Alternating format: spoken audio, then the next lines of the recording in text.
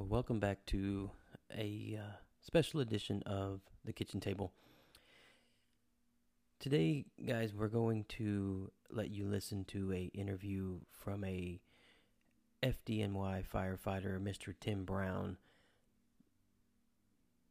that was actually at the attacks on 9/11 in 2001. He is being interviewed by Shelli Sonstein in New York, courtesy of Q104.3. And it's about 50 minutes, but I highly recommend you guys, especially on the eve of 9/11, prior to all the celebrations that are going to happen tomorrow. And when I say celebrations, I mean the events that we're going to have that will honor everyone that was lost on that day. There's going to be documentaries on TV. There's going to be flag ceremonies. There's going to be all kinds of events to honor this and pay our respects to those that we lost. So I highly suggest to y'all that prior to engaging in any of those events, please take a listen to what Tim Brown has to say. Most of you that are listening here may not even have been alive when these attacks happened on September 11th of 2001. Some of us that were around, you can probably vividly remember exactly what you were doing. His story is touching. There's words that he uses that just hit me like a Mack truck. And one of the words is love. And so I really want you guys to take a listen to it. And it takes about 50 minutes, but you will get a better understanding of what actually took place and what it means to not just be a policeman, fireman, EMT, paramedic, first responder, but to be a good person and help those that need help. I'm going to give you a little history on Tim Brown. Tim Brown was a 20-year, highly decorated FDNY firefighter, and on September 11th, he came super close to death multiple times. Not just once, not twice, but several times. And on September 11th of 2001, Tim was a supervisor for Mayor Giuliani's office, the Office of Emergency Management. And that department was comprised of top New York City firefighters, police officers, and many other representatives from the New York City Health Department and the Environmental Office. So just before 9 a.m. on September 11th, 2001, Tim was going through his early morning routine at 7 World Trade Center, reading his newspapers and eating his daily breakfast, and then suddenly the power went out. From that point on, I'll let Tim tell his story. At the very end, you'll hear Miss Sonstein ask him a few questions that I think are important for all of us to listen to. He has some great explanations of why him, why not him. And so please enjoy this episode, courtesy of Q104.3 in New York and Mrs. Shelli Sonstein with FDNY firefighter Tim Brown.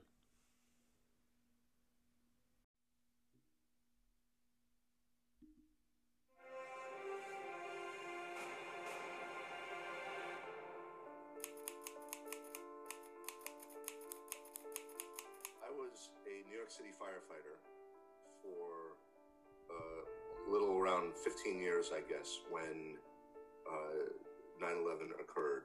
A little more than that, 18 years. And I was detailed into the Mayor's Office of Emergency Management. So what that means is I kind of took off my fire helmet and I put on a tie and I reported to work in the Mayor's Office of Emergency Management, which was located at 7 World Trade Center. Within that group, the Mayor's Office of Emergency Management under Mayor Rudy Giuliani, I was promoted to the supervisor of field operations position. What we did is we responded throughout the city and represented the mayor at various emergencies, disasters, to ensure that it was mitigated in the quickest way possible. It was a very successful program that Mayor Giuliani established. And within our group, we had firefighters, police officers, DEP experts, Department of Health experts. So we were able to address all kinds of different things that may happen in a city as massive as New York City. So our office was 7 World Trade Center. I drove in that morning. I normally got in a little before 8 a.m., and that gave me a little bit of time to catch up on the news. We didn't have smartphones then or anything like that. I think we had Blackberries. So I would always pick up the newspapers and read through all the New York newspapers to ensure that I was up on what was happening in the city that day. So I took the newspapers. I parked my car on Vesey Street. I had an undercover, like a police car, undercover police car.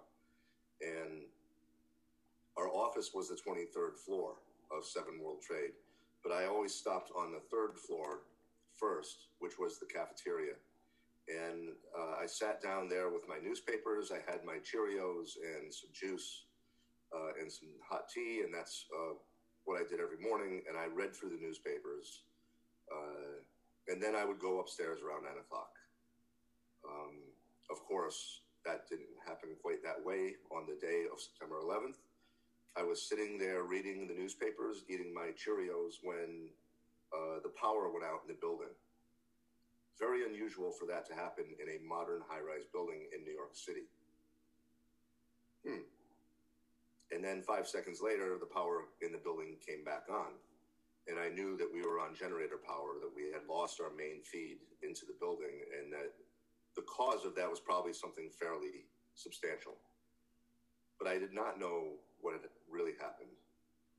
When the power went out, the people who were sitting at the glass, so this would be the south side of 7 World Trade Center, which faces the north tower or Tower 1 of the World Trade Center, which was the first building to be hit. The people who were sitting there eating their breakfast all at once stood up and started running by me toward the exit. And I had to stop one young lady, like physically stop her and grab her by the shoulders and look in her eye and say, "What happened?"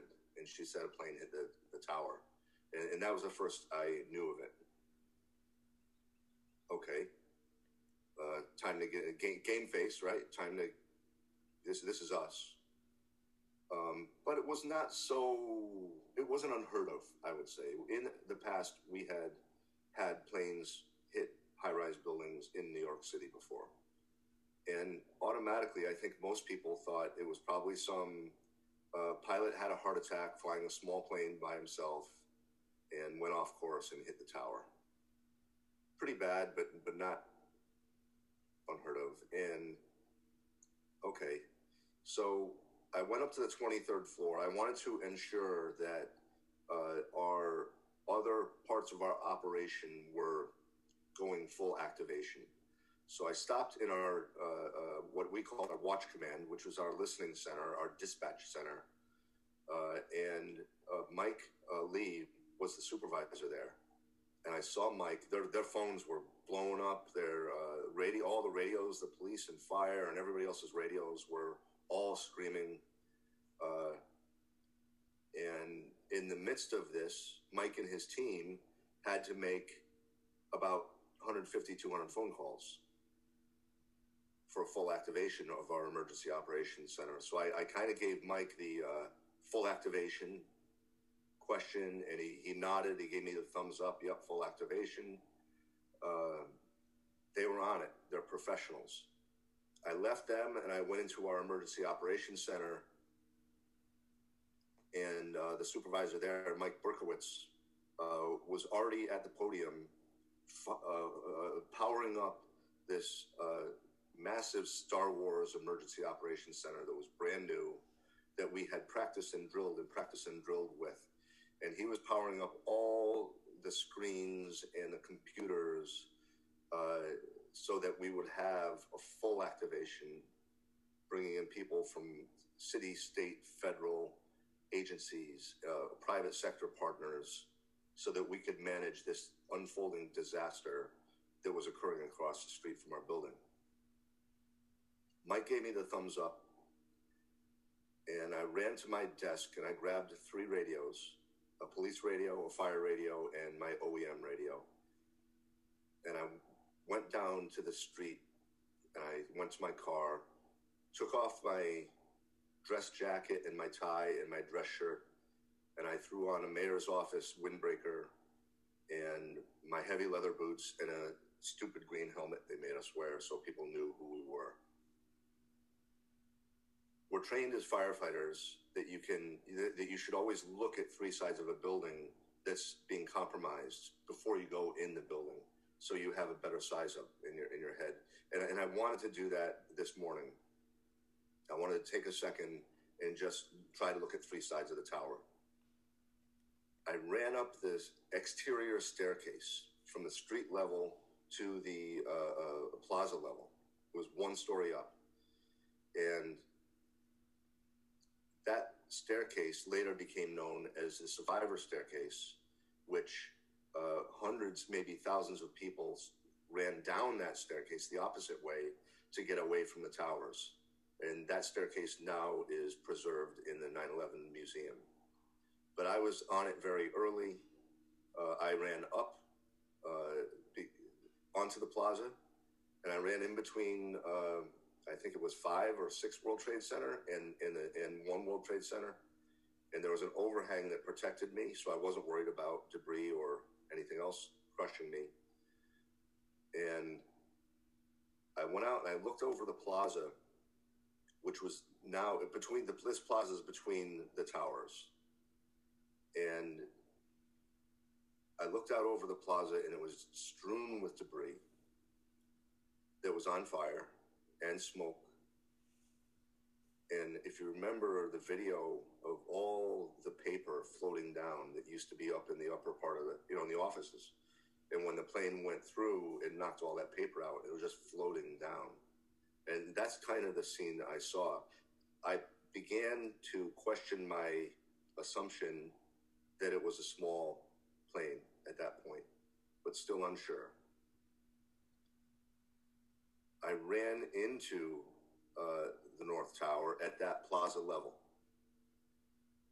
And in order to get to the fire command station, you had to go down an escalator to the street level, the lobby at the street level where they were.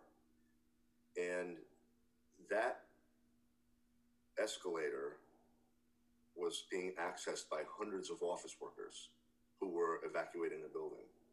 So it was kind of like a funnel. All these people were trying to get on the escalator and go down so they could go underground and get out so they wouldn't get hit by debris. And I noticed something in that moment that has stayed with me and will stay with me forever. I noticed what people were not doing. They were not pushing, screaming, kicking, trampling each other. In fact, it was the opposite. They were helping each other. If you were obese or pregnant or injured or disabled, there would be 4 or 5 office workers, not policemen or firemen. These were just regular people who took the time to help each other. And I said in my mind, I said, no matter what happens today, we're going to be okay, because that's the true human spirit. We help each other. We love each other. We help each other when someone's down. We reach down, right? We reach down and we pick them up and we help them. And not realizing what we were facing, it gave me a little bit of comfort in that moment. I got into the funnel of these people to get on the escalator, and I got on the escalator and I started going down, and I looked out over the lobby of the North Tower, and there were hundreds of firefighters awaiting their orders to go up. And just imagine this in your mind, hundreds of firefighters with their turnout coats on, and they all had the yellow stripes, reflective stripes on them. And I got a chuckle because I now understood why the cops called us bumblebees. Because when we all get together, it looks like a hive with the yellow stripes. And that's exactly what I thought of, you know, kind of from their perspective for a change. And I had a little chuckle in that. I got to the bottom of the escalator, and standing right in front of me was a bumblebee.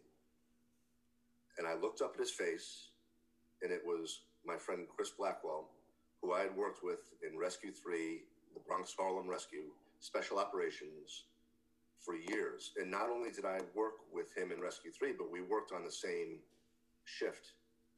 So we were together an awful lot. He was really like my blood brother. You know, he became like a blood brother to me. And we had done so much together. We had helped so many people and saved so many lives together. And we were the Bronx Harlem guys. We weren't the Manhattan guys. So we were the guys that didn't shave. You know, we didn't wear the tie. We didn't maybe wash our face all the time. We were kind of the dirty guys or whatever. But if you were trapped in a fire or a building collapse, we were the guys who wanted to come get you. And that was Chris. And when Chris went home at night, he was a paramedic in Connecticut.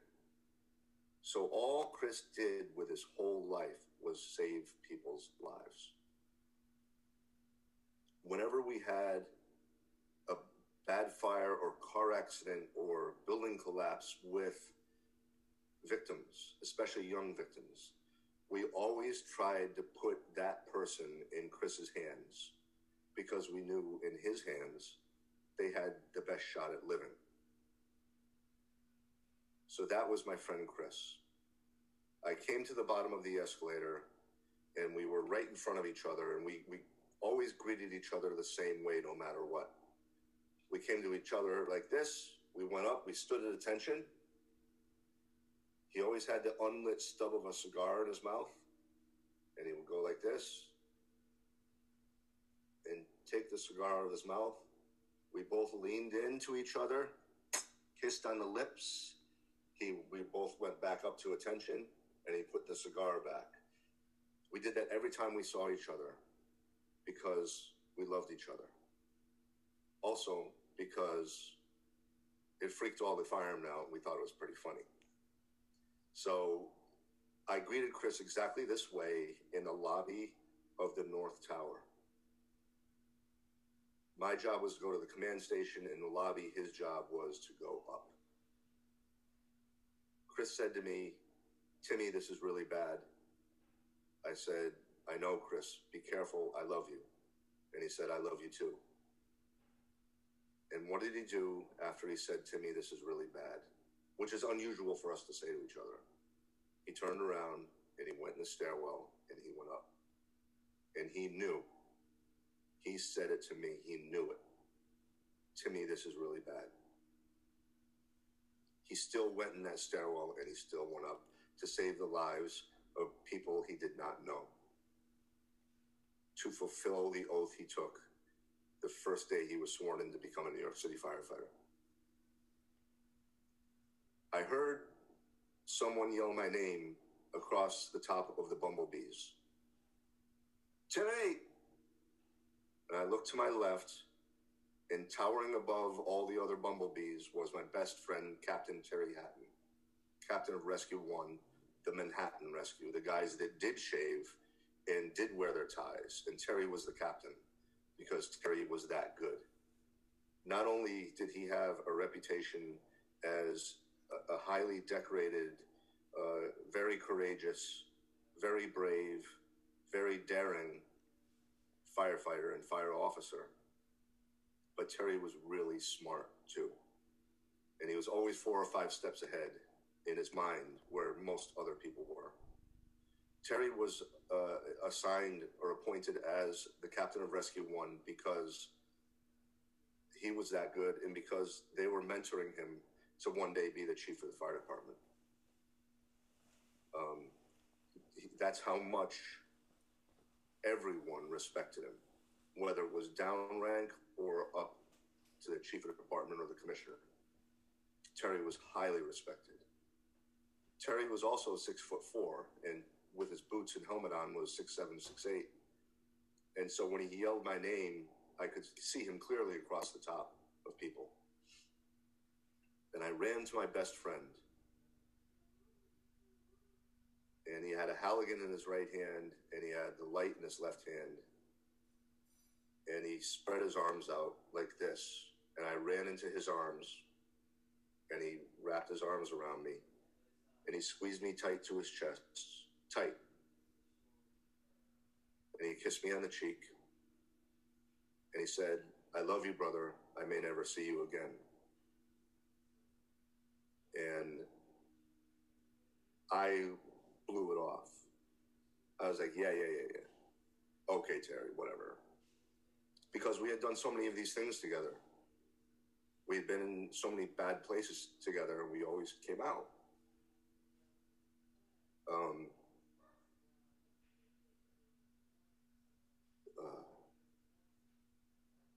We crawled through the rubble of Oklahoma City bombing together. We went through so many building collapses in New York City and horrific fires where Terry taught me how to be a really good, aggressive New York City fireman. But Terry was the smart one. And he was thinking all those steps ahead.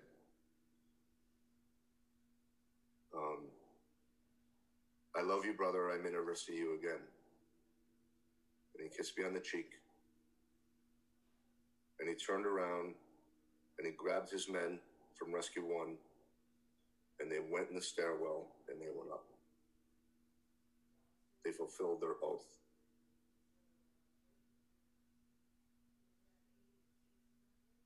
I know I'll go ahead a little bit here with them because I know from talking with people, I didn't hear this myself, but Rescue 1 somehow got elevators working, or an elevator working, and they made it to the 83rd floor of the North Tower, where they were fighting the fire and saving people's lives.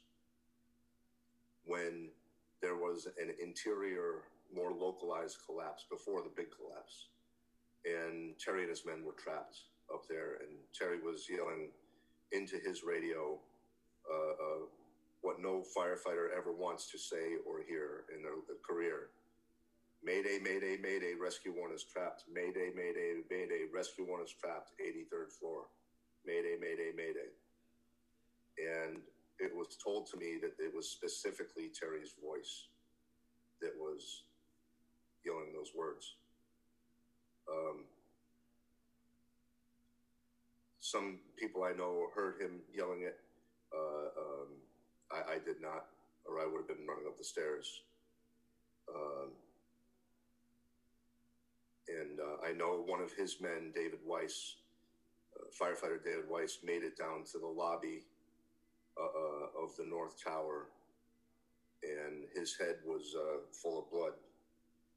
But he was able to get himself out, and he was begging firefighters to go with him back up to rescue 1, right? Rescue 1. That's like who rescues the Delta Force, or who rescues the Marines, or who rescues the Navy SEALs, right? They're the best.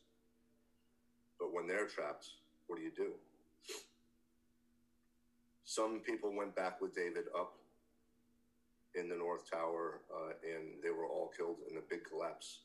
And some firefighters made it out who heard him say those words. So I know those were Terry's last moments and Rescue 1's last moments. And Captain Patty Brown, my other best friend, also, who made a phone call, a legend in the New York City Fire Department, and made a phone call from the 35th floor, a landline to the fire department dispatcher, which is recorded. That's how we know he did it. That recording is in the museum also. But my guess is, I can't prove this, but I can deduce this, that Patrick did hear Terry yelling for help because he was close enough in the upper floors, and I'm sure that Patrick and his men were running up the stairs to try and save Rescue 1, who was trapped. Terry and Patrick and me were boys. We all you know, we hung out together. We had dinner together in Manhattan, things like that. And they were my two best buddies, and we all loved each other. So if Patrick heard Terry yelling for help, he was running up those stairs as fast as he could. A firefighter came running into the lobby of the North Tower, which is Tower 1, has the antenna on top because it gets confusing. In fact, it gets so confusing that someone took a magic marker and wrote on the fire command station, North Tower, Tower 1, because it was so confusing.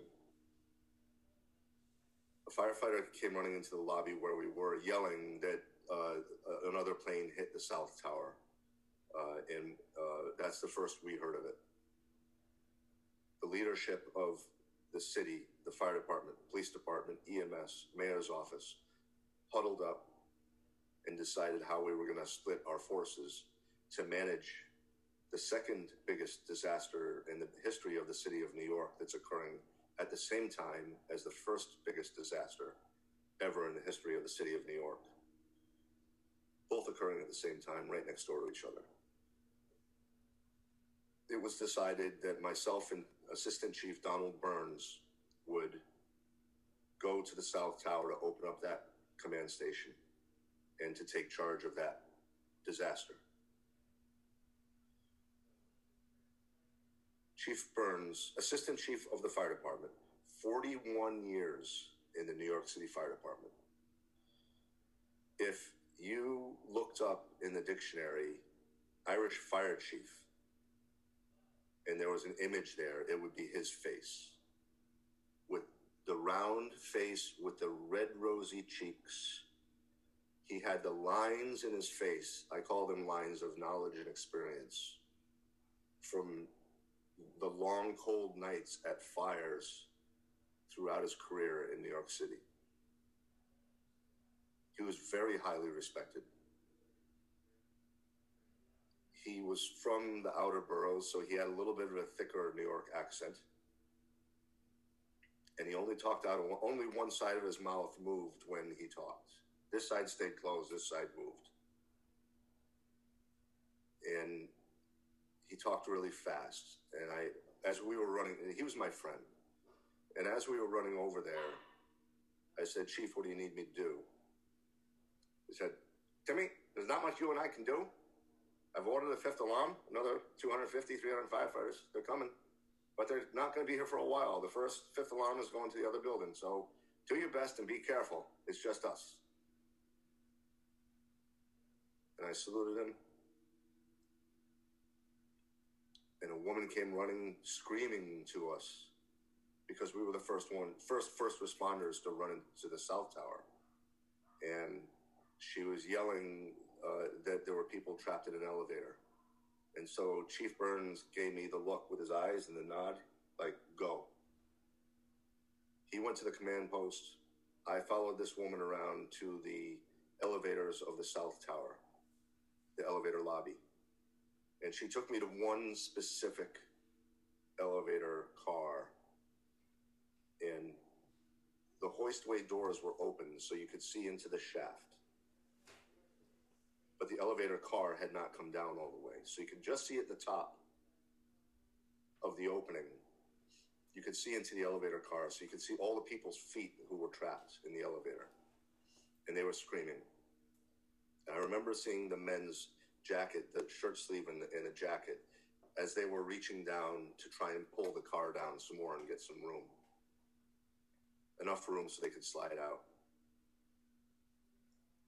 What I didn't know at the time was that this elevator car had just free fallen 70 floors because the plane snapped the cable. But the emergency brakes on the elevator worked properly and stopped it from crashing into the concrete pit below it.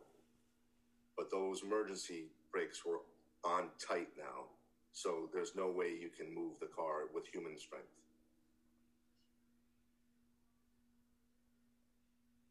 And they were screaming because not only had they taken that free fall, but The elevator pit below them was full of jet fuel that was on fire, and they were right above it. So they were getting burned. And they were trapped. Big hero firefighter Tim in this moment is useless because I'm not a fireman, I'm a mayor's office guy. I felt, useless. I turned to see if I could see something. I looked over, I told people to start bringing me fire extinguishers. We'll try and put the fire out. We tried to put the fire out. It's not going out. Jet fuel fire. I turned and to just see if I could see something to help or jar my mind. And my shoulder hit a person. I looked over. It was a bumblebee.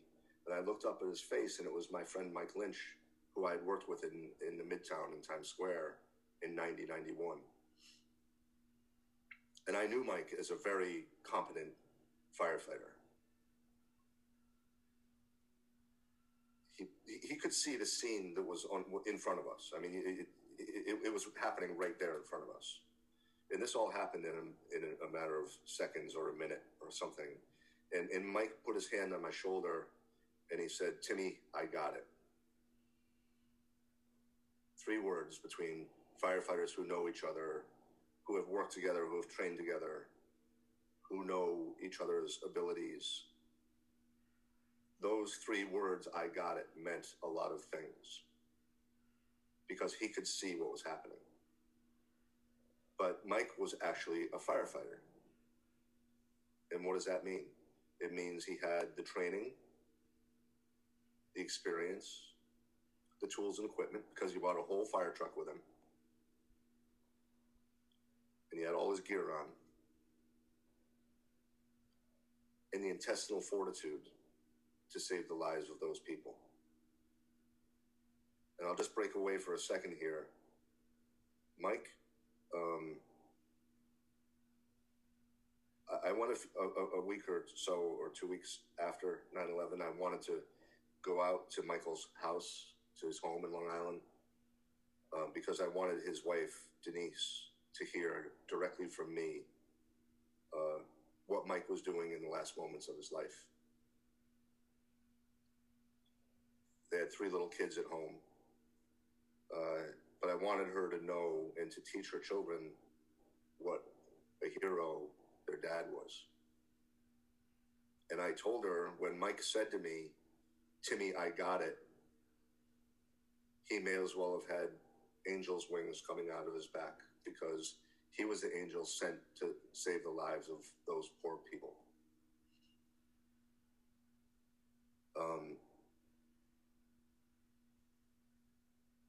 As Mike and I were doing that little interaction in front of the elevator car, over my radio, urgent, urgent, urgent, 3rd plane incoming, take cover, confirmed by the FBI, impact imminent, urgent, urgent, urgent, get in the stairwells, impact imminent, 3rd plane incoming, confirmed by the FBI.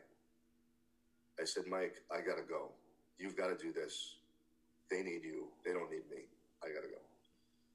And I went to the command post and I found a landline phone that was working. And I picked it up and I dialed 0 for operator. And she picked up right away. And I said, "I'm with Mayor Giuliani in the World Trade Center and I need to talk to the White House immediately." And she tried to get through and she couldn't get through. I said, "Then I need to talk to the Pentagon." And she said, "The Pentagon's under attack also." And that's the first we knew of it. Our situational awareness was very tunnel vision. We were just in our own little spot. I wound up talking with New York State Emergency Management Office, and they assured me that the fighter jets were coming to protect us overhead, which is what I was trying to get assurance of.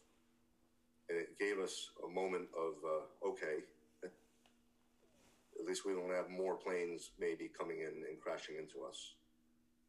And that will allow us to save as many lives as we can.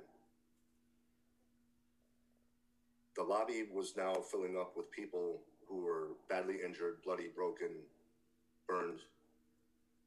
And just put yourself in their position for a minute. Imagine coming down 70, 80 floors, around and around, 70 or 80 floors, around and around and around a dark, smoky, wet stairwell. And you're coming down and down and down and down, and you finally hit the lobby door, and the door opens up, and it's bright light, and you see police officers and firefighters and rescue personnel, EMTs, whatever. And what do? You made it, right? You survived. You made it. Thank God there are people here to help me. And you collapse on the floor. And this was happening a lot. There were injured people all over the lobby of the South Tower. And they were impeding our evacuation. So Chief Burns said to me, Timmy, go get the paramedics and get them in here. We've got to triage in here. We've got to get these people out of here. We've got to start getting them out of here. We knew they weren't safe, and they were hindering our evacuation. And that's why I left the South Tower. I ran out the door. Now this is the south side of the South Tower, Tower 2, the second one to be hit. Things were crashing down to the ground on Liberty Street, as well as humans were crashing to the street and exploding. The firefighters, police officers who were trying to come in were trying to time it so they could run from the other side of the street and get in the door of the tower without getting hit by debris or other. And so one of the companies from Brooklyn, one of the engines from Brooklyn, the guys were running in, and one of the firefighters was crushed by a woman who jumped or fell or pushed or however it happened. But when I ran out the doors onto Liberty Street, the first thing I saw, it's burned into my memory right there, is the two bodies dead in the street, including the firefighter. And his fellow firefighters were tugging at that, thinking they could still save him. Someone yelled my name in that moment, and I looked up, and it was firefighter Mike Lynch, the angel from the elevator. And he was trying to take the motor for the hearse tool, the Jaws of Life, off his truck, ladder 4. And it's very heavy. And so he yelled my name to go help him get the motor off. And so I started running toward Mike. And before I got to him, another firefighter got there and helped him. And so he waved to me and I waved to him. And that's the last time I saw my friend Mike. They found his body at that elevator, exactly where I said he would be, at that elevator car in the lobby with the Jaws of Life, which he was using to open that space up to get people out of the elevator. And we know for sure, we can prove that Mike saved 2 women who got out and identified Mike as the fireman with the red 4 in his helmet from ladder 4. We think there's a third one, but we haven't confirmed it. But we know Mike saved at least 2 people before the whole thing came down. And that's where they found him with the tool and with the other people that didn't make it out. So Mike and I waved to each other on Liberty Street, and I ran over to West Street, and I found the paramedics under the South pedestrian bridge going across West Street. And it was, just by chance, it was the EMS special operations guys who had come to Oklahoma City with us as part of the FEMA Urban Search and Rescue Team. So I knew them. And I knew the captain, Charlie Wells, was my very, very good friend. And I said to Charlie, we need to get you guys in the lobby. And under normal circumstances, you would never do that. The police officers and firefighters would bring the patient to the triage area. So they would carry them over to West Street, and that's where EMS would tend to them. The difference here was that all the police officers and firefighters were going up the stairs. So we kind of moved all of our components forward. So we needed to move triage into the lobby of the South Tower. And so Charlie said, all right, give me a second. We've got to get our helmets and stuff. So they grabbed all their stuff. They grabbed all their medical equipment. And we piled it all on the stretcher. And myself and Captain Charlie Wells and 2 other paramedics ran with the stretcher to go back into the South Tower. We were on the sidewalk running along the south wall of 3 World Trade Center, which was the Marriott Hotel, which adjoined 2 World Trade Center, the South Tower. So we're running as close to the building as we can so we don't get hit by anything. And the tower was set back on the sidewalk 30 feet or 50 feet. And so we kind of came around the corner of the Marriott, and we were 20 feet, I estimate, from going in the door in the South Tower to go into the lobby when the building collapsed. So we were completely under it. And it because we were outside, you could hear it. And it was so loud that there was no question at all. Everybody knew. And the first thing that we heard was a very loud crack of steel breaking. In fact, it was so loud that it reverberated through the canyons of Lower Manhattan. And right after that, it was a progressive collapse. So, as every floor couldn't hold the weight of what was collapsing. And, very loud. So we knew what it was. I turned on my heel. I yelled to the paramedics, follow me. We're trained as firefighters. You can never outrun a building collapse. It moves too fast. And it will catch you. So I knew our only chance was to get protection over our heads. And we had just passed the doors into the Marriott Hotel. So I ran back to the doors to the Marriott Hotel. It was the Tall Ships restaurant that was in the lobby of the Marriott. And so I opened the door to the Tall Ships restaurant, ran in, and it was as clear as this room I'm sitting in right here now. And like that, it went pitch black. Tower 2 was collapsing on the Marriott, and the Marriott was collapsing around us. You couldn't see, you couldn't breathe from the dust.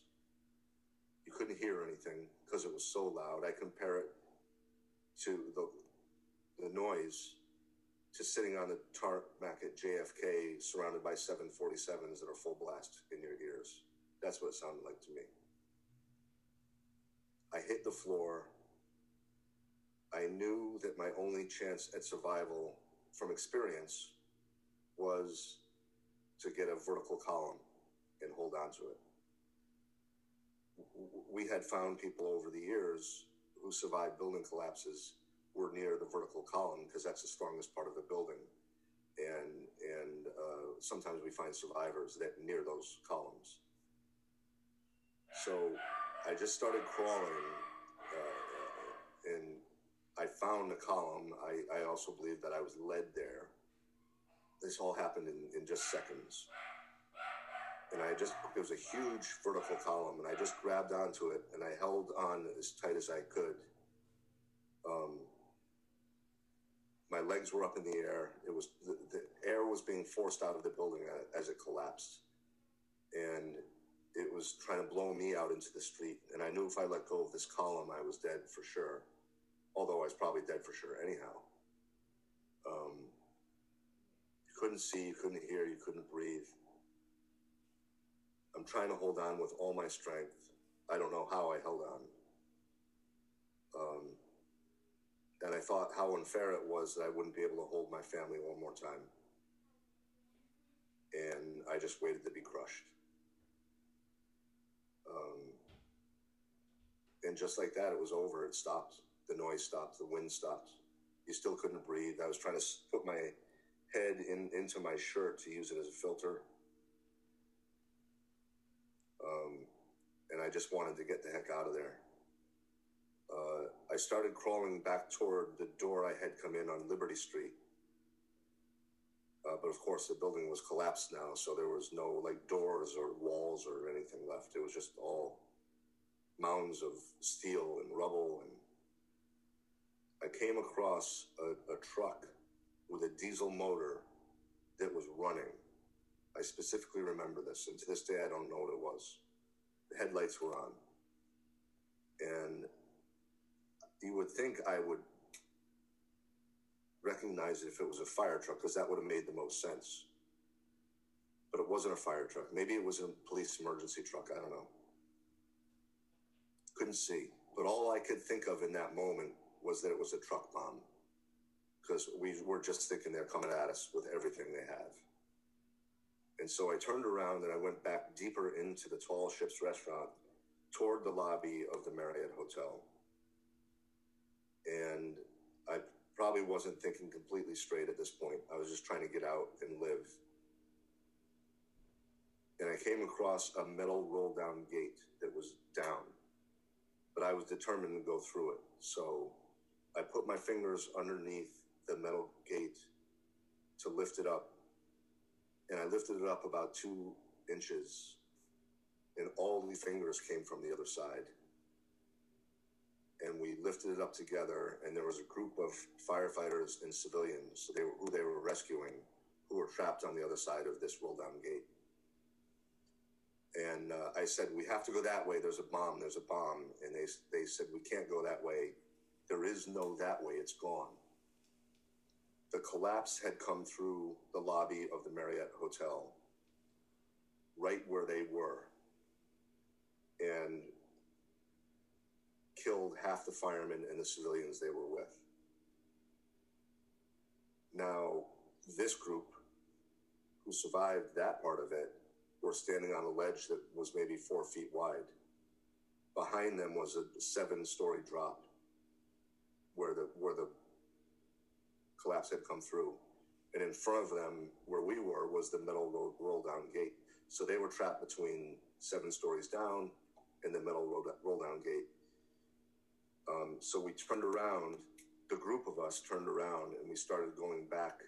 And I mean, it's pitch black. You can't breathe. Your nose and your mouth and your ears and your eyes are full of dust, caked. And we just started going back the other way. And one of the women we were with saw a very bright light coming in from the outside. And it turned out it was a firefighter. And she saw his light, and he was yelling to us to come to him. He could see us in the rubble. And so he was just yelling, come this way, come this way. And so we formed the chain, and we went over all the rubble, and we went to his light.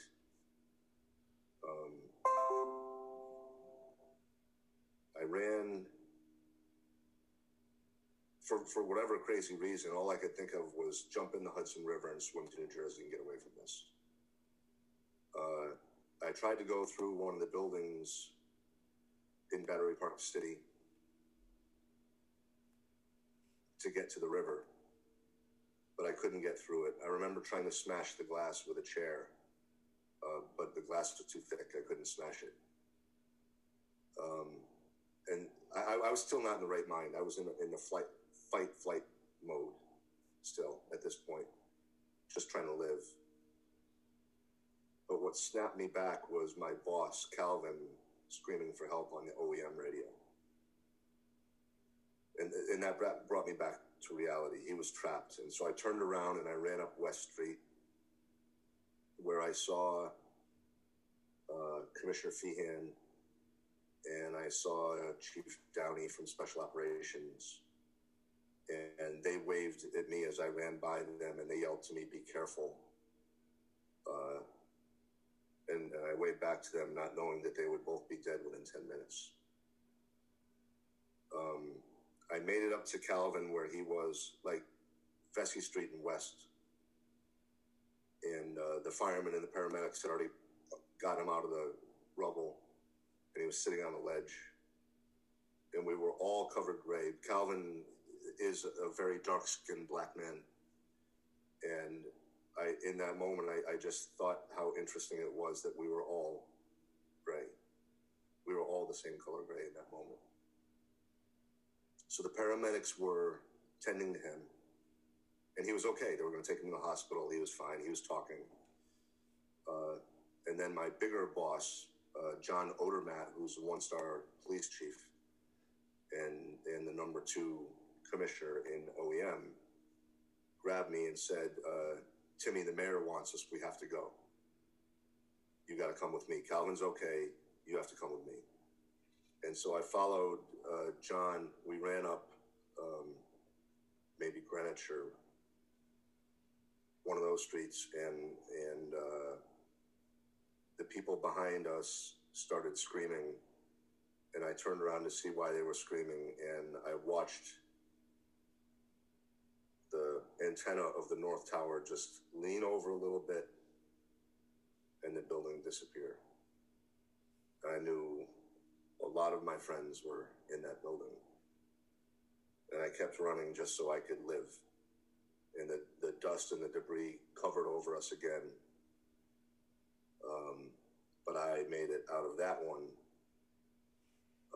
and made it north up to, and I don't remember this part of it really. All I know is I made it up to Varick and Houston, where the firehouse is there.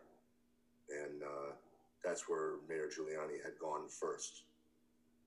And that's where John had told me to go. So I got in there.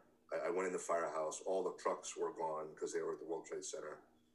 But all the firefighters' shoes, who were probably likely now dead, all their shoes were all over the floor, where they had kicked off their shoes and jumped in their boots. And the first person I saw was Mayor Giuliani's assistant, Beth, who was now one of my best friends. And she was married to my best friend, Terry. And we both collapsed on the floor because he was gone. So that's it.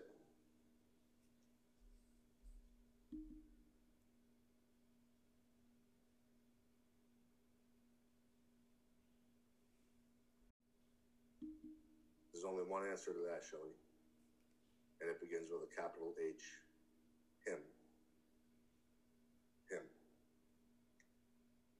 Because there's no way that I didn't hear. If I had heard Terry screaming Mayday, game over. I would have been running up those stairs. I ran up all 110 flights in 1993 when they bombed the buildings then. I was a very fit person, and I can do 100 flights 2 stairs at a time. You know, I can do it. So I know that I could have gotten to Terry fairly quickly. But I didn't hear him. I didn't even know he was trapped. That's one spot.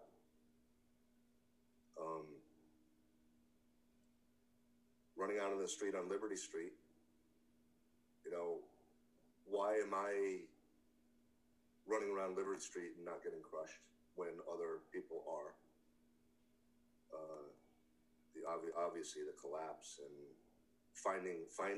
I think the biggest thing was finding the column, and that column. And I didn't know this until years later.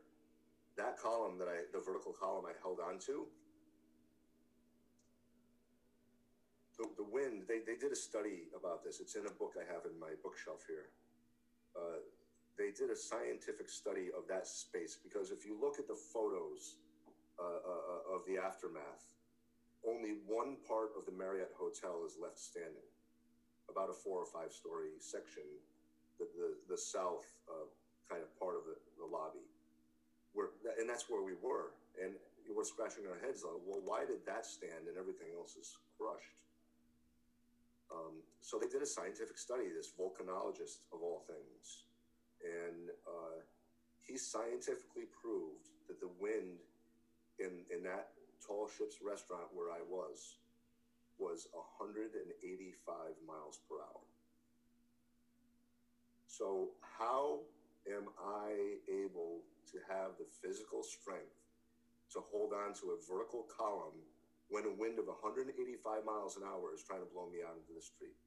There's only one answer for that, and it was some other kind of strength, and some other thing that was, I was meant to live. So many times I was meant. But why do you think you were meant to live? I know why I was meant to live, and that is to have a voice that my friends don't have. That is why, as painful as this is, and you can see it in my eyes, and I probably have done this now 15, 20 times in the last 2 weeks. I've told this story over and over because it's so important to tell the story of the firefighters and police officers who did what Chris Blackwell and Terry Hatton and Patty Brown and all the others did. And they knew it, Shelli. They knew it. When they went in that stairwell, they still did it. Where do we find people like this who will do that and honor the oath they took? Because that's what you say when you take the oath to become a first responder. And to follow through, to actually follow through and demonstrate the greatest love you could ever demonstrate. It's in the Bible. It's, the greatest love is giving your life for someone you don't know. And it wasn't just the police officers and firefighters, it was other people for, like at the escalator when those people helped each other.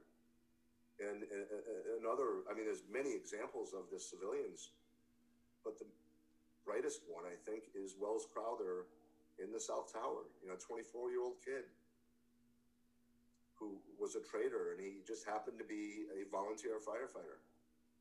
And he, as far as we can tell, and I'm a student of this, as far as we can tell, he saved 18 people's lives.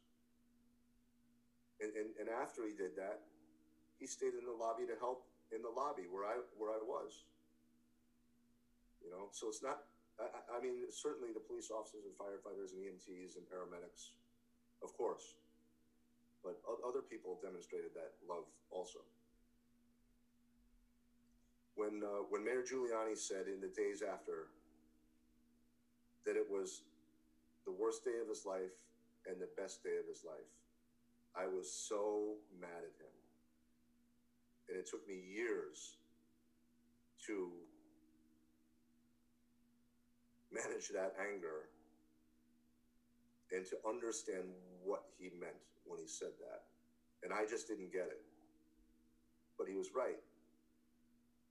All I was holding on to was the evil and the terror and the negative of it. I wasn't seeing the good and the love. And now to me it's obvious 20 years later. Is there anything else you'd like to add? I think I'm okay. There's so much more, but we can maybe do more another time. But now my emotions are about shot. So. I understand. It's very painful. I can't imagine living through it and then reliving this. Thank you so much. Thank you, Shelli.